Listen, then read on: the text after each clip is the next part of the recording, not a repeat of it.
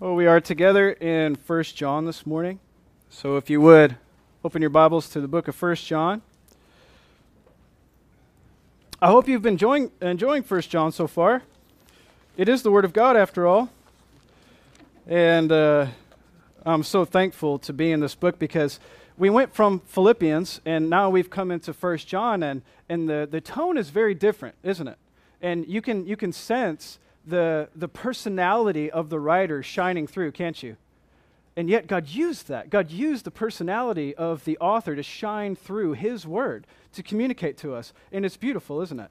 It's very different, and yet it is very much the word of God. And so we kind of change our focus a little bit, and we're reading the words of John, which is the word of God. We're in verse 8 this morning. And we're going to read verses 8 through 10. 1 John chapter 1, verses 8 through 10. So let's just begin our time together by reading that. If we say we have no sin, we deceive ourselves, and the truth is not in us.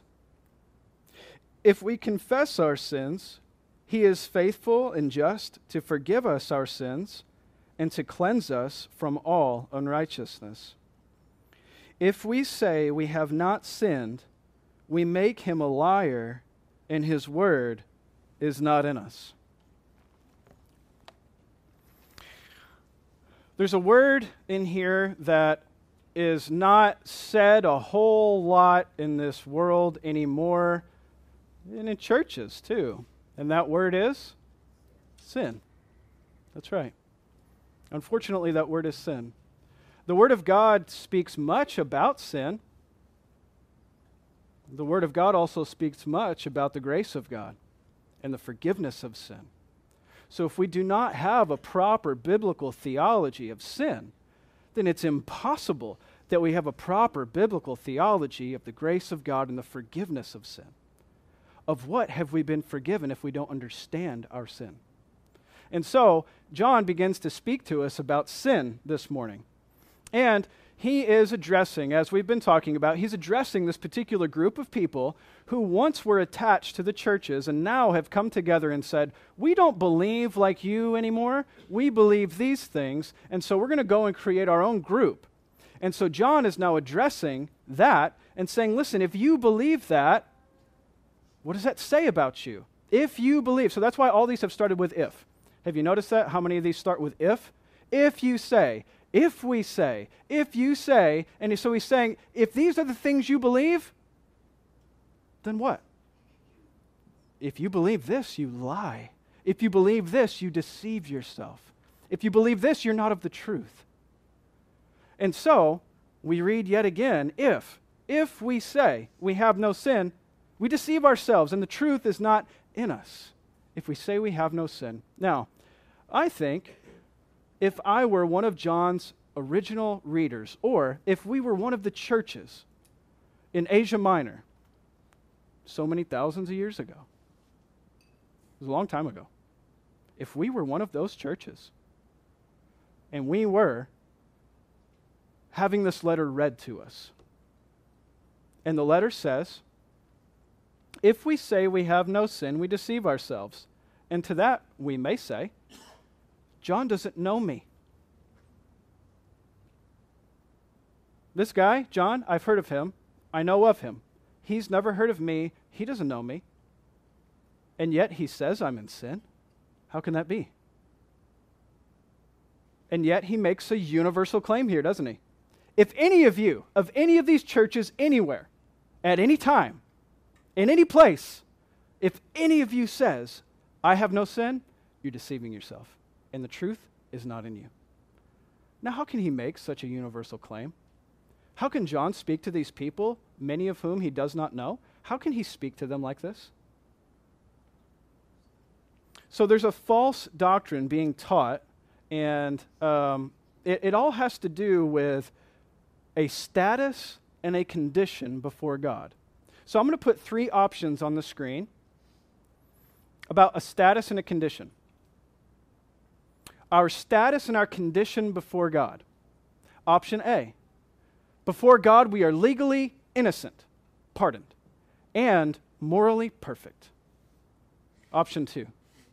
Our status is legally guilty and morally corrupted. Or option 3. We are legally innocent and yet morally corrupted, and how can that be? Which of these 3 is correct? Well, we'll look at the first one because this is the one John is addressing. This was the false doctrine being taught by those secessionists, as they're so called. All those people who were withdrawing from the churches because they believed something false. This is what they believed, that there is a status before God that we have, that we are legally innocent before God. But then they also believed that they are now morally perfect. In other words, they could say, I have no sin. I have salvation in Jesus. I'm in the light. I'm walking in the light. Remember they said that? If you say you walk in the light, if you say you have fellowship with him while you're not walking in the light. So they were confused, right? So they say we have fellowship with God, and not only that, we are perfect. Interesting. John is refuting this by saying, if you think that, you're deceiving yourself, and the truth is not in you, because this is false. There is not a person among us who is both legally innocent before God and morally perfect. There's not one. And John knew that to be the case. None of you are morally perfect. None of you are perfect. But you may be legally innocent, but it doesn't mean you're perfect. So what is the true doctrine? We know that's false. But what is true? The true doctrine, we have to look at this in 2 sides. We have natural humanity and we have redeemed humanity because they're different for those 2 groups. Your status and your condition before God are different if you are part of natural humanity or if you're part of redeemed humanity. So let's just make sure that according to this and according to Scripture generally, that we understand what our status is before God and what our condition is before God, because these churches didn't get it.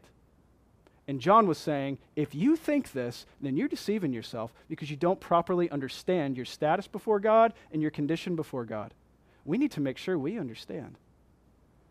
So what is the true doctrine concerning natural humanity and their status before God? Well, their status is legally guilty. That is, in a courtroom setting before God the judge, natural humanity is legally guilty before God. How do I know that? Well, the Bible speaks much about that, but I'm going to use 2 passages to briefly show you that. Romans 5, verses 12 through 15, it says, I'm going to read it for you, but make a note of it, please, so you can go back and reference this for yourself. Romans 5, 12 through 15, it says, therefore, just as sin came into the world through one man, and death through sin, so death spread to all men because all sinned. For sin was indeed in the world before the law was given, but sin is not counted where there is no law. So does that mean that before the law came that people were innocent before God? Because the time between Adam and Moses was a good little time in history. A lot of people lived right then. So what was the status of mankind between Adam and Moses before the law was given? Were they guilty before God? Well, how do you know? Because it says right here, there's no sin counted where there is no law.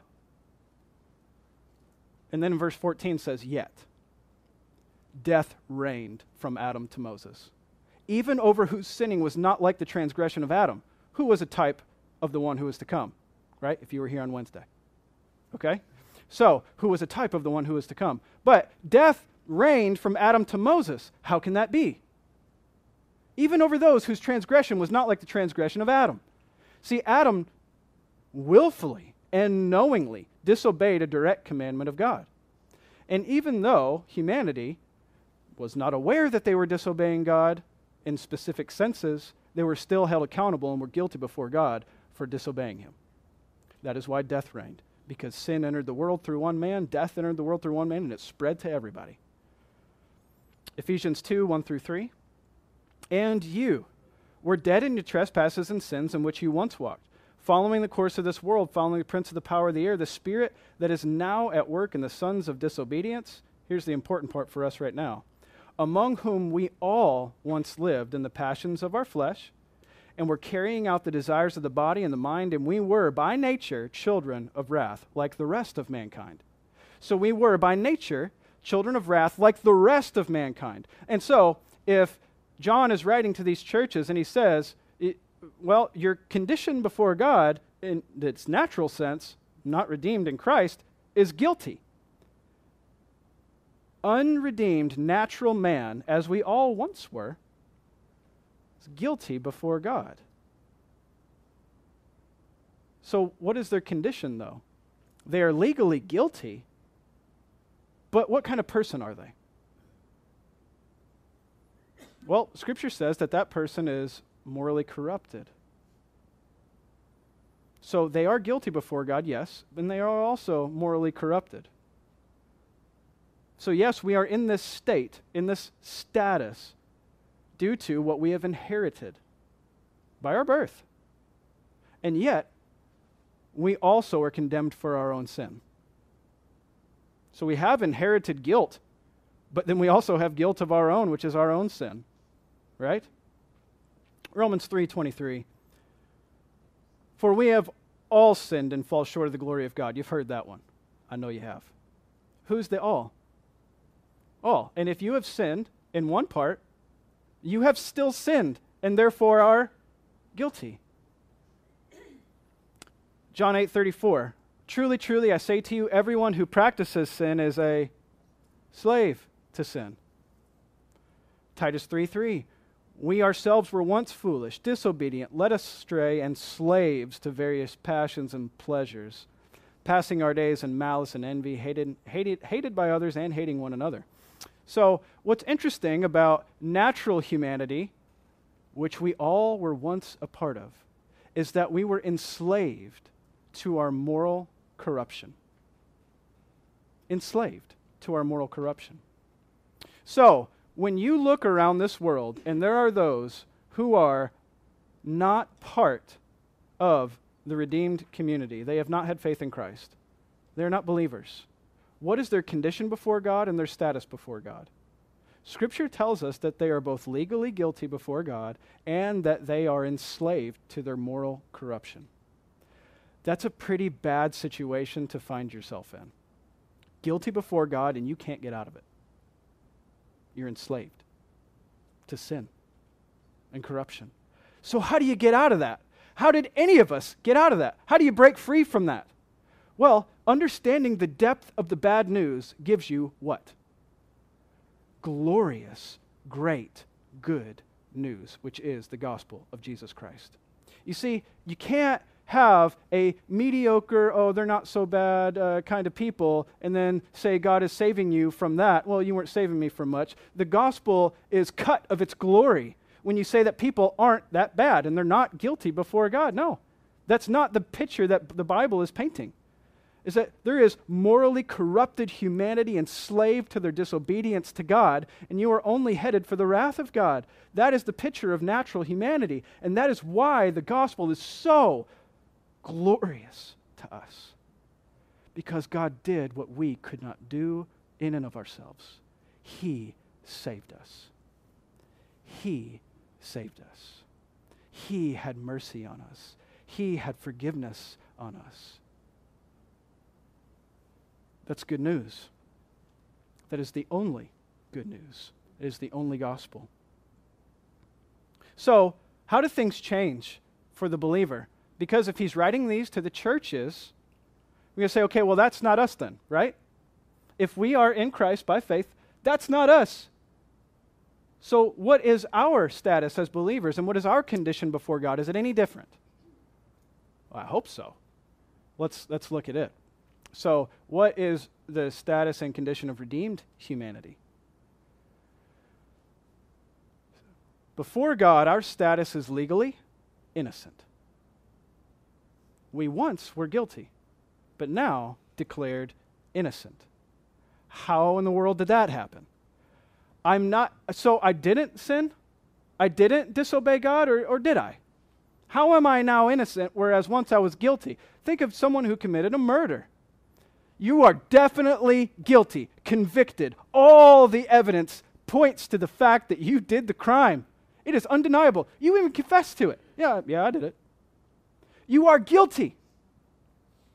And then now the judge says, now you are innocent. You say, what? But I really did it. I really did the crime. How can I now be innocent? Again, this is the glorious nature of the gospel. Because yes, you were guilty, but now, through Jesus Christ, you have been pardoned. Romans 5, 8 through 10.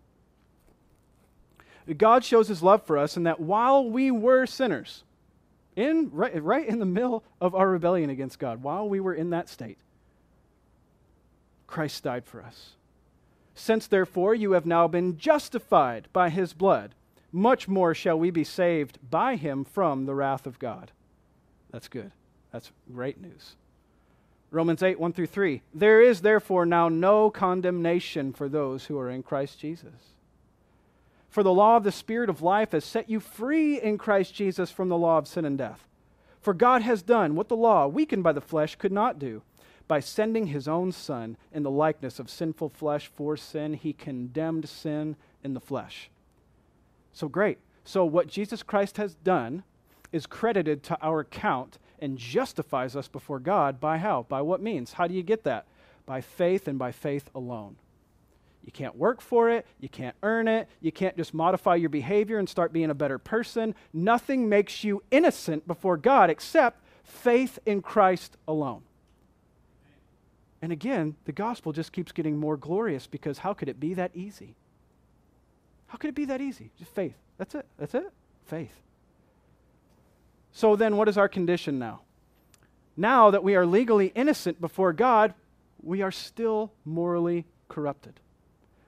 The only catch about this is we are no longer enslaved to it. We have been set free from slavery. This is the big thing that changes for us. You, as being in Christ by faith, are no longer enslaved to your moral corruption. Did you know that? Do you live that way? Sometimes do you in your life feel the pull as though sin is your master and you must obey it? Does sometimes you feel that pull in your life? I can't not do it. The temptation is too strong for me. Sin is my master. I must obey him. The truth, however, is that you have been set free from your bondage to sin. How do we know that? Oh, there's lots about that. Because that's great news again, isn't it? Because not only are we now legally innocent before God, but we continue to sin and yet all of it is still forgiven. How can that be? Romans 6, 6 and 7. For we know that our old self was crucified with him in order that the body of sin might be brought to nothing, so that we would no longer be enslaved to sin. For one who has died has been set free from sin. You have been set free from sin. Does it make you morally perfect? No, but you've been set free from its bondage. Romans 6, 11 and 12. Consider yourself dead to sin and alive to God in Christ Jesus. And let not sin therefore reign in your mortal body to make you obey its passions. So, for someone who is enslaved to sin, can you say to them, don't let that sin enslave you. You are not held captive to that sin. To someone who doesn't have faith in Christ, that's not true for them. They are enslaved to that. They are held captive to that. And sometimes, doesn't it make you frustrated with maybe friends or family, people you work with, people that you know who are not believers, and yet they stay enslaved to sin? And we say, why don't you just get rid of that in your life? You're driving me crazy already with that. Why don't you just change? Why don't you just be different? They can't. They're enslaved to it. But you can.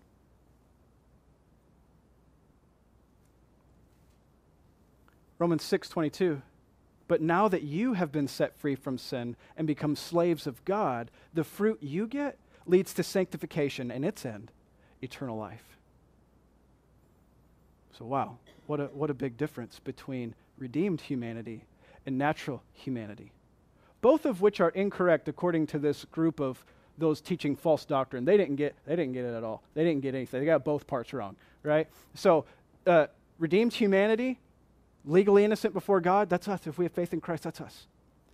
But yet we are still morally corrupted. If this isn't true, everything else John has to say is false. So are we going to think that John is wrong? Or are we going to say this has to be true because this is what he's saying to us? So we go back to our verse. So this is how he can tell all of us, all of his readers, everyone, anywhere, at any time, in any place, if you say you have no sin, you deceive yourself, and the truth is not in you. If you are a believer in Jesus Christ this morning, if you have had faith in Jesus Christ, genuine faith, you are a sinner. This is exactly what John is telling us in 1 John 1:8. What do you want to know what this means? Christians are sinners. You are not perfect. I am not perfect. The sooner we come to terms with that, the less offended we're going to be. Okay? I'm not perfect. I have sin in my life. You are not perfect. You have sin in your life. So, okay. There we all are, right? By the way, does that allow us to be a little bit more transparent with one another? Should it allow you to be a little bit more transparent with the people in this room? Listen, you have your struggles. I have mine. Sometimes yours are different, but we talk to each other about that. We encourage each other because none of us is perfect, but we want each other to be mature in Christ, to grow. I want to encourage you. Let's try to be more transparent with one another about the real sins in our life. Because you're not going to be met with someone who's condemning you, because there is no condemnation for you if you are in Christ. If you are in Christ Jesus, who is there to condemn you? Not me. I can't condemn you. Jesus Christ has said that you're no longer condemned, therefore I can't condemn you. They can't condemn. Now they might say it. No, they're wrong. No one can condemn you before God. If you are legally innocent before God, who can tell you that you're guilty before God? Can't do it. Well, that's kind of a relief, isn't it? Does this also help you to be more transparent with God himself about your sin? Well, it's almost like he should say something about that. And he does, and that's what verse 9 is all about, right? There you go, verse 9. What does it say? So if we confess our sins, who is he? God is faithful and just to forgive us our sins and to cleanse us from all unrighteousness. What great, glorious news is this?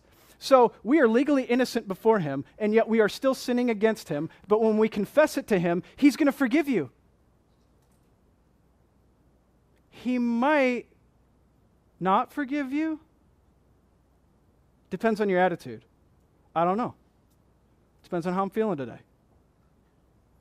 But that's how we work, isn't it?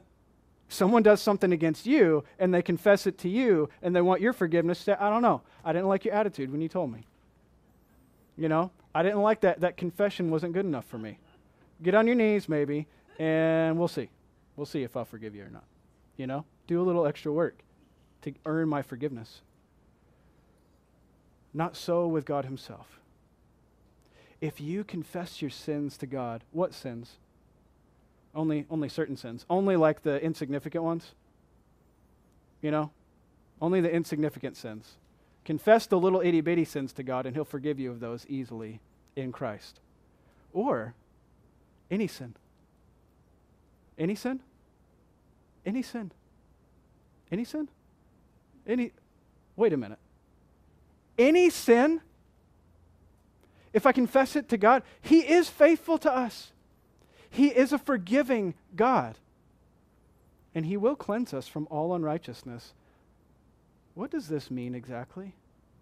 I think there's a little bit of a misunderstanding about this passage, and I want to clarify it. There is a word here, that confess.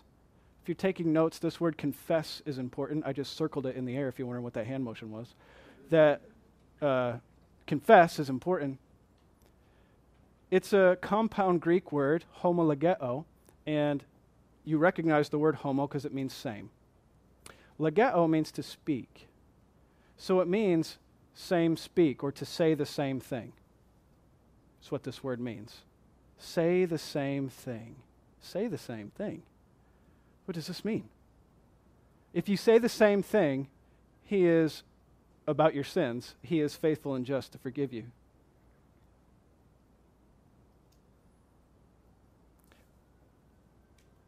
To confess your sins to God is to acknowledge that what God says about your sin is true.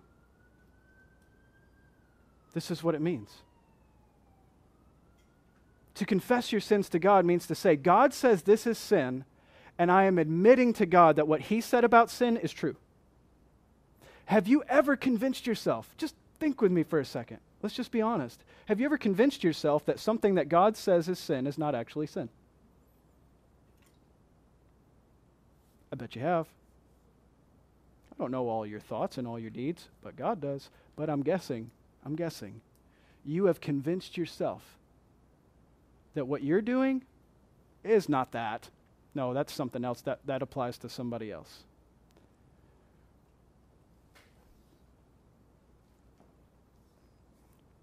We believe what God calls sin is sin. Who God is. We believe that we sin against God. Do we believe that about sin? We believe that God will forgive us of our sins. Do you believe that about sin?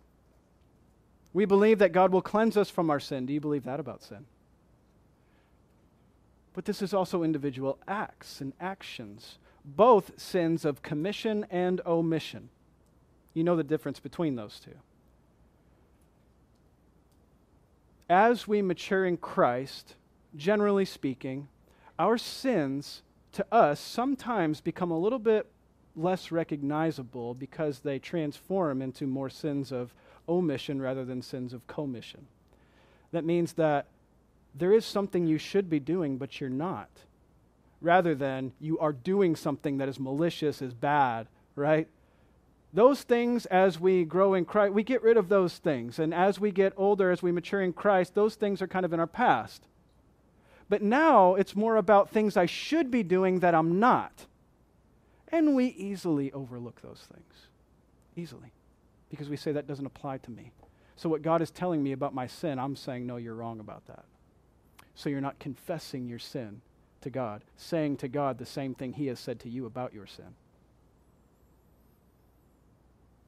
A question I consider here is this: if God has already forgiven me, why do I need to ask for forgiveness?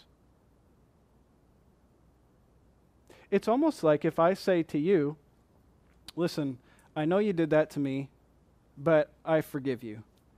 And then 5 minutes later, you walk up to me and you say, I know I did something.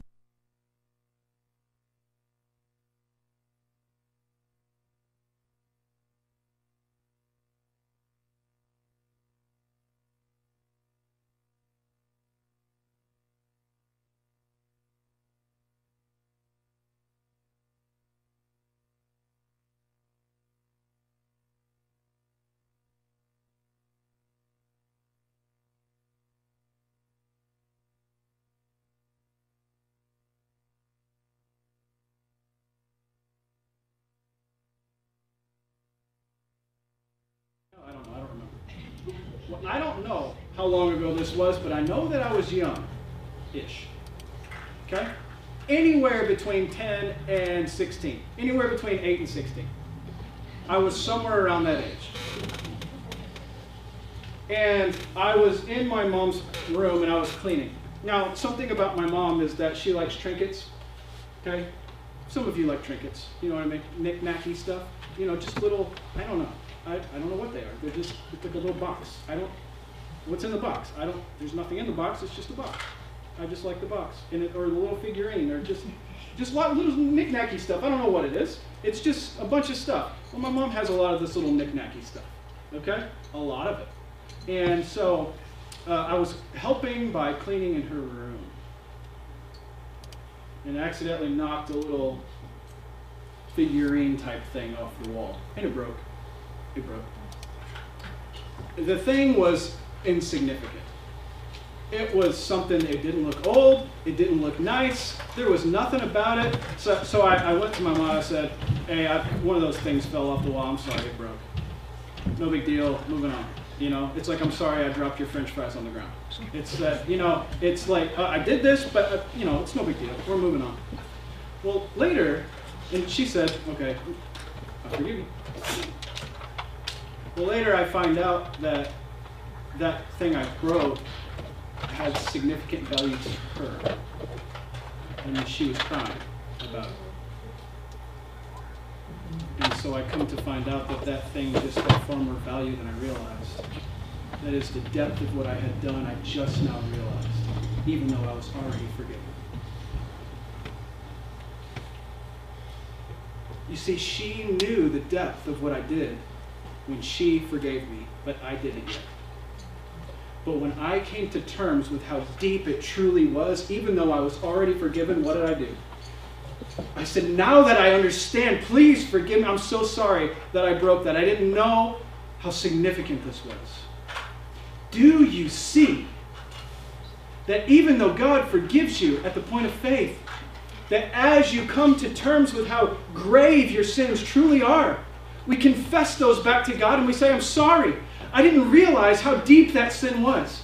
I didn't realize how bad that was. I know you've already forgiven me, but I'm coming to you now because I realize how bad it was. I realize now what I've done, and I need to ask for your forgiveness. I know that you forgive me. I know that you've given me forgiveness in Christ. I know that you have. But now that I realize what I've done, I'm coming to you and I'm asking for your forgiveness. And when I do that, I have it. He is faithful, and He is just. He is righteous. And He will cleanse me of all unrighteousness. And that's a process throughout my life and throughout your life and throughout every believer's life. God is cleansing you of unrighteousness. That's a process, and it's called sanctification. You will be fully sanctified one day, but it will not be while you're on this earth. So God is cleansing us. True. So I'll say this in summary. Oh, did my microphone die? How long has my microphone not been working? Before you started.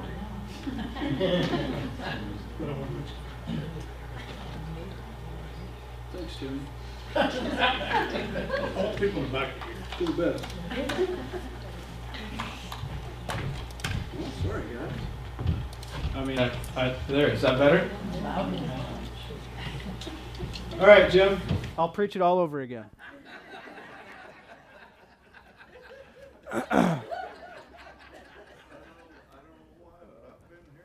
Yeah.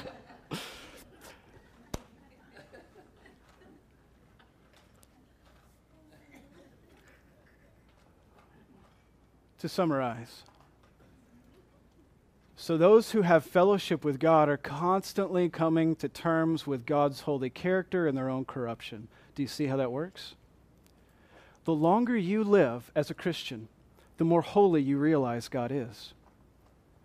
And the more holy you realize God is, the more you learn about His character, the more you learn about yourself. And what do we learn about ourselves? I am far worse than I ever thought I was.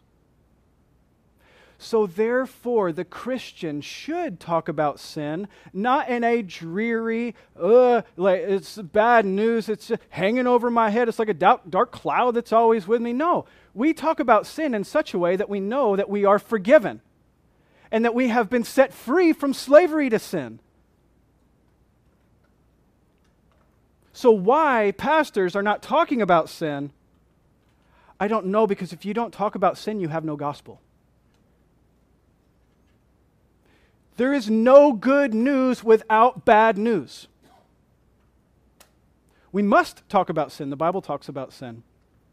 But we must talk about it in a healthy way. You need to talk about your own sin in a healthy way.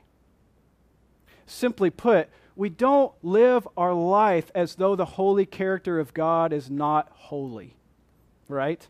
We don't live our lives in such a way that we think that we have already become morally perfect. But no, we live our lives as a Christian knowing that we are forgiven and yet imperfect. We are forgiven and yet sinners.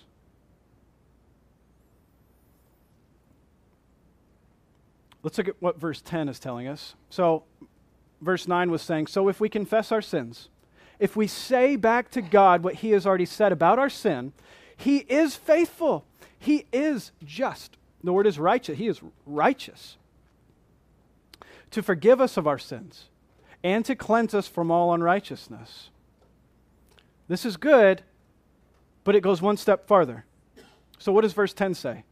So if we say we have not sinned, we make him a liar, and his word is not in us.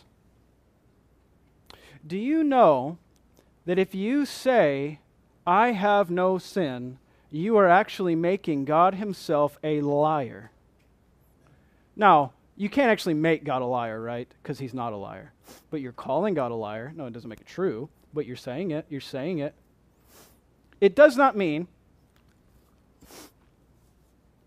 Well, let me say this first.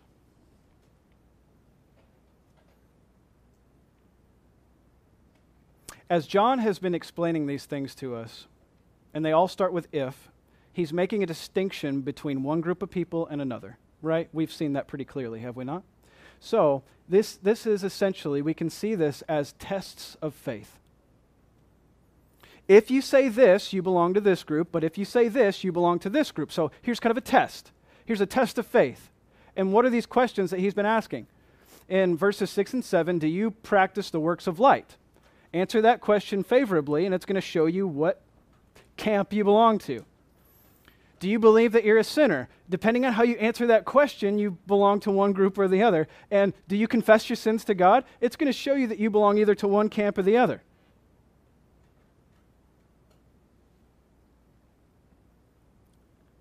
It's important that we understand that this is not instructive to us, but it's a description. So this is not about how to get fellowship with God. It's not what's being said here. Now, do we need to confess our sins and repent of our sins? Yeah, that's true, but that's not his point. It is true, but we don't just take a biblical truth and import it here and say that's what he's saying. No, we need to let John say what he's saying. And what John is saying is that this is not how to get fellowship with God, but this is more of a test for who God's people truly are and how they behave. So it's descriptive. This is what it looks like for those who truly have fellowship with God. If you truly have fellowship with God, if this truth is in you, if his word is in you, then you will be confessing your sins to God. Then you will be trusting in his character to forgive you. You will be actively being cleansed by God himself. This is the description of the Christian. This is not about how to become a Christian. Because if it were, that would mean that you have to change your status yourself and get up to God. You can't get to God. God has to come to you. Okay? You can't climb your way up a ladder so high and you've gotten all the way up to the top, and then God's like, finally, you made it all the way up the ladder. Good, now I'll help you up. It's not how it works. God sent his son down to us. God came to us. And so, what does this mean? If we put last week and this week together, which is how I'd like to end, we take last week, what we said last week, and we put it with this week. Look back at verse 5 with me. So, this is the message that you have heard from him and proclaimed to you, that God is light, and in him is no darkness at all. So God has no moral corruption about him. God is perfectly good and righteous. Okay? If we say we have fellowship with him, you call yourself a Christian, while you're walking in the darkness, you're lying and you're not practicing the truth. Okay? So if your deeds were more deeds of light, then it would be, okay, I can tell you're walking in the light. Because you look like the light. You reflect the light. As I said, like Moses' face shining the glory of God. It wasn't the perfect glory of God, but at least I know you've been there. Right? And so, then verse 7 says, but if we walk in the light as he is in the light, we have fellowship with one another, and the blood of Jesus, his son, cleanses us from all sin. So, again, this is not how to become into not how to come into fellowship with God, but it's a description of those people who have fellowship with God and one another, is that we walk in the light.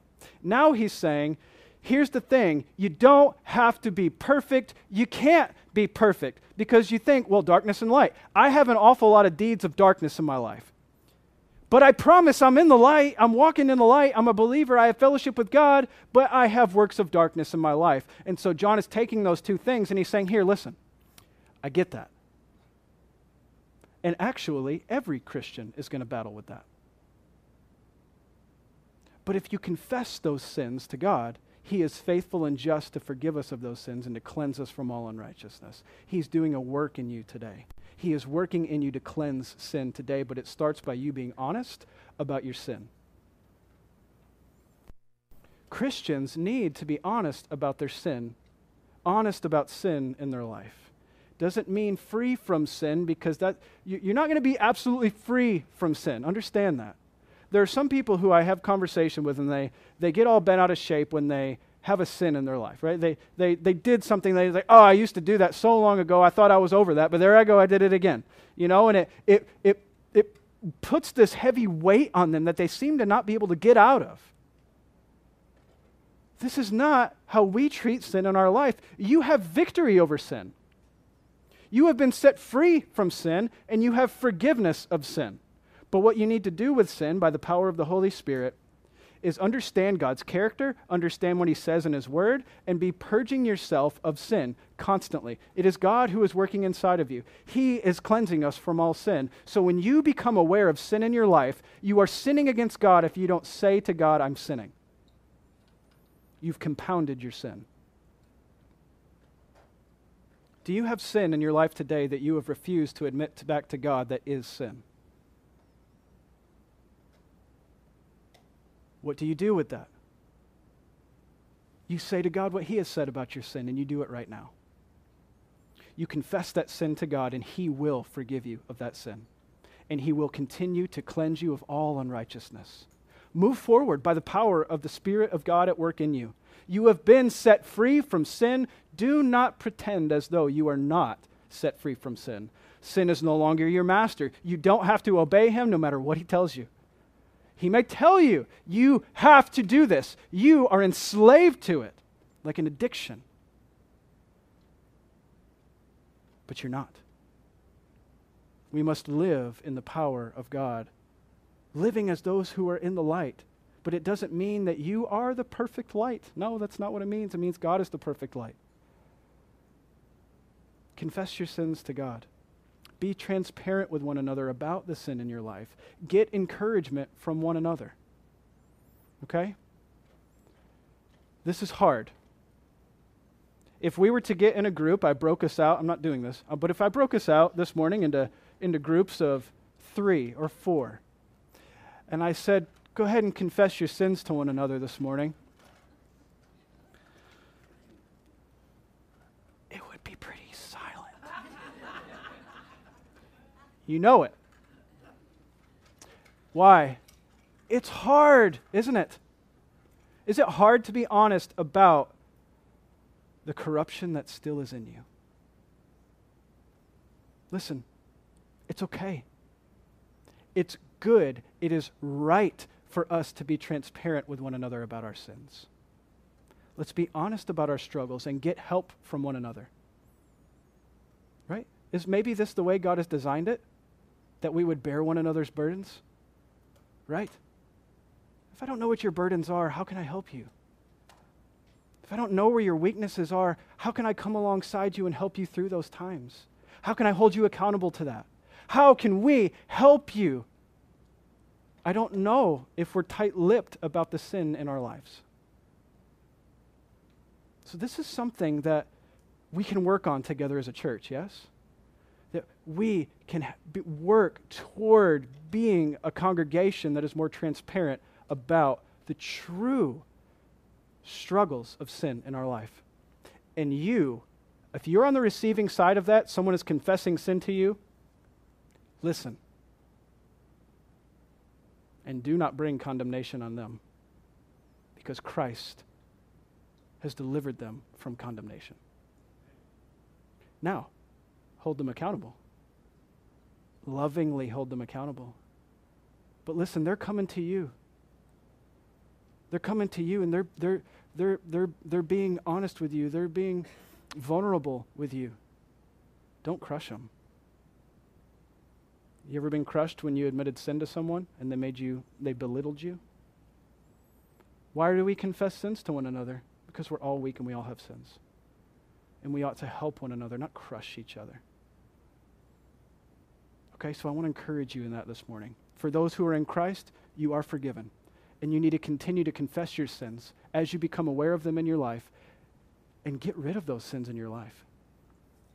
But then also we who have fellowship with one another ought to be confessing our sins to one another and joyfully walking in the life that God has given us together. All right? Let's pray. Lord, as we come together as your people and we read your word, you always have something for us. We are never left empty, void, not knowing where to go, where to turn, what to do, how to think, how to live. We don't have to do that because we have your word, and your word is powerful. And sometimes your word is very uncomfortable. But that's how it is with the light. When the light shines in the darkness, we tend to flee. But God, I pray for us who have your Spirit. Let the light be sweet to us and not bitter. Help us to see by your word and by your Spirit the sin in our life. Let us not pretend or believe or delude ourselves into thinking that we are captive to sin. We're not. We've been set free. Let us not delude ourselves into thinking that if I tell anyone or if I tell God, I will have great condemnation brought on me for this. But no, instead, in faith, knowing who you are, we confess it to you. We admit that sin is sin to you. And we come alongside one another and we help each other who are imperfect and who are sinners. We help each other walk through this life. Those who have fellowship with you, we have fellowship with one another. And God, we're living this same spiritual life together. So give us help. Give us help in that. Help us to be more transparent with one another. Help us to truly be faithful and to trust in what you have said about us, about our sin, and about you and your holiness. We ask this together in Jesus' name. Amen.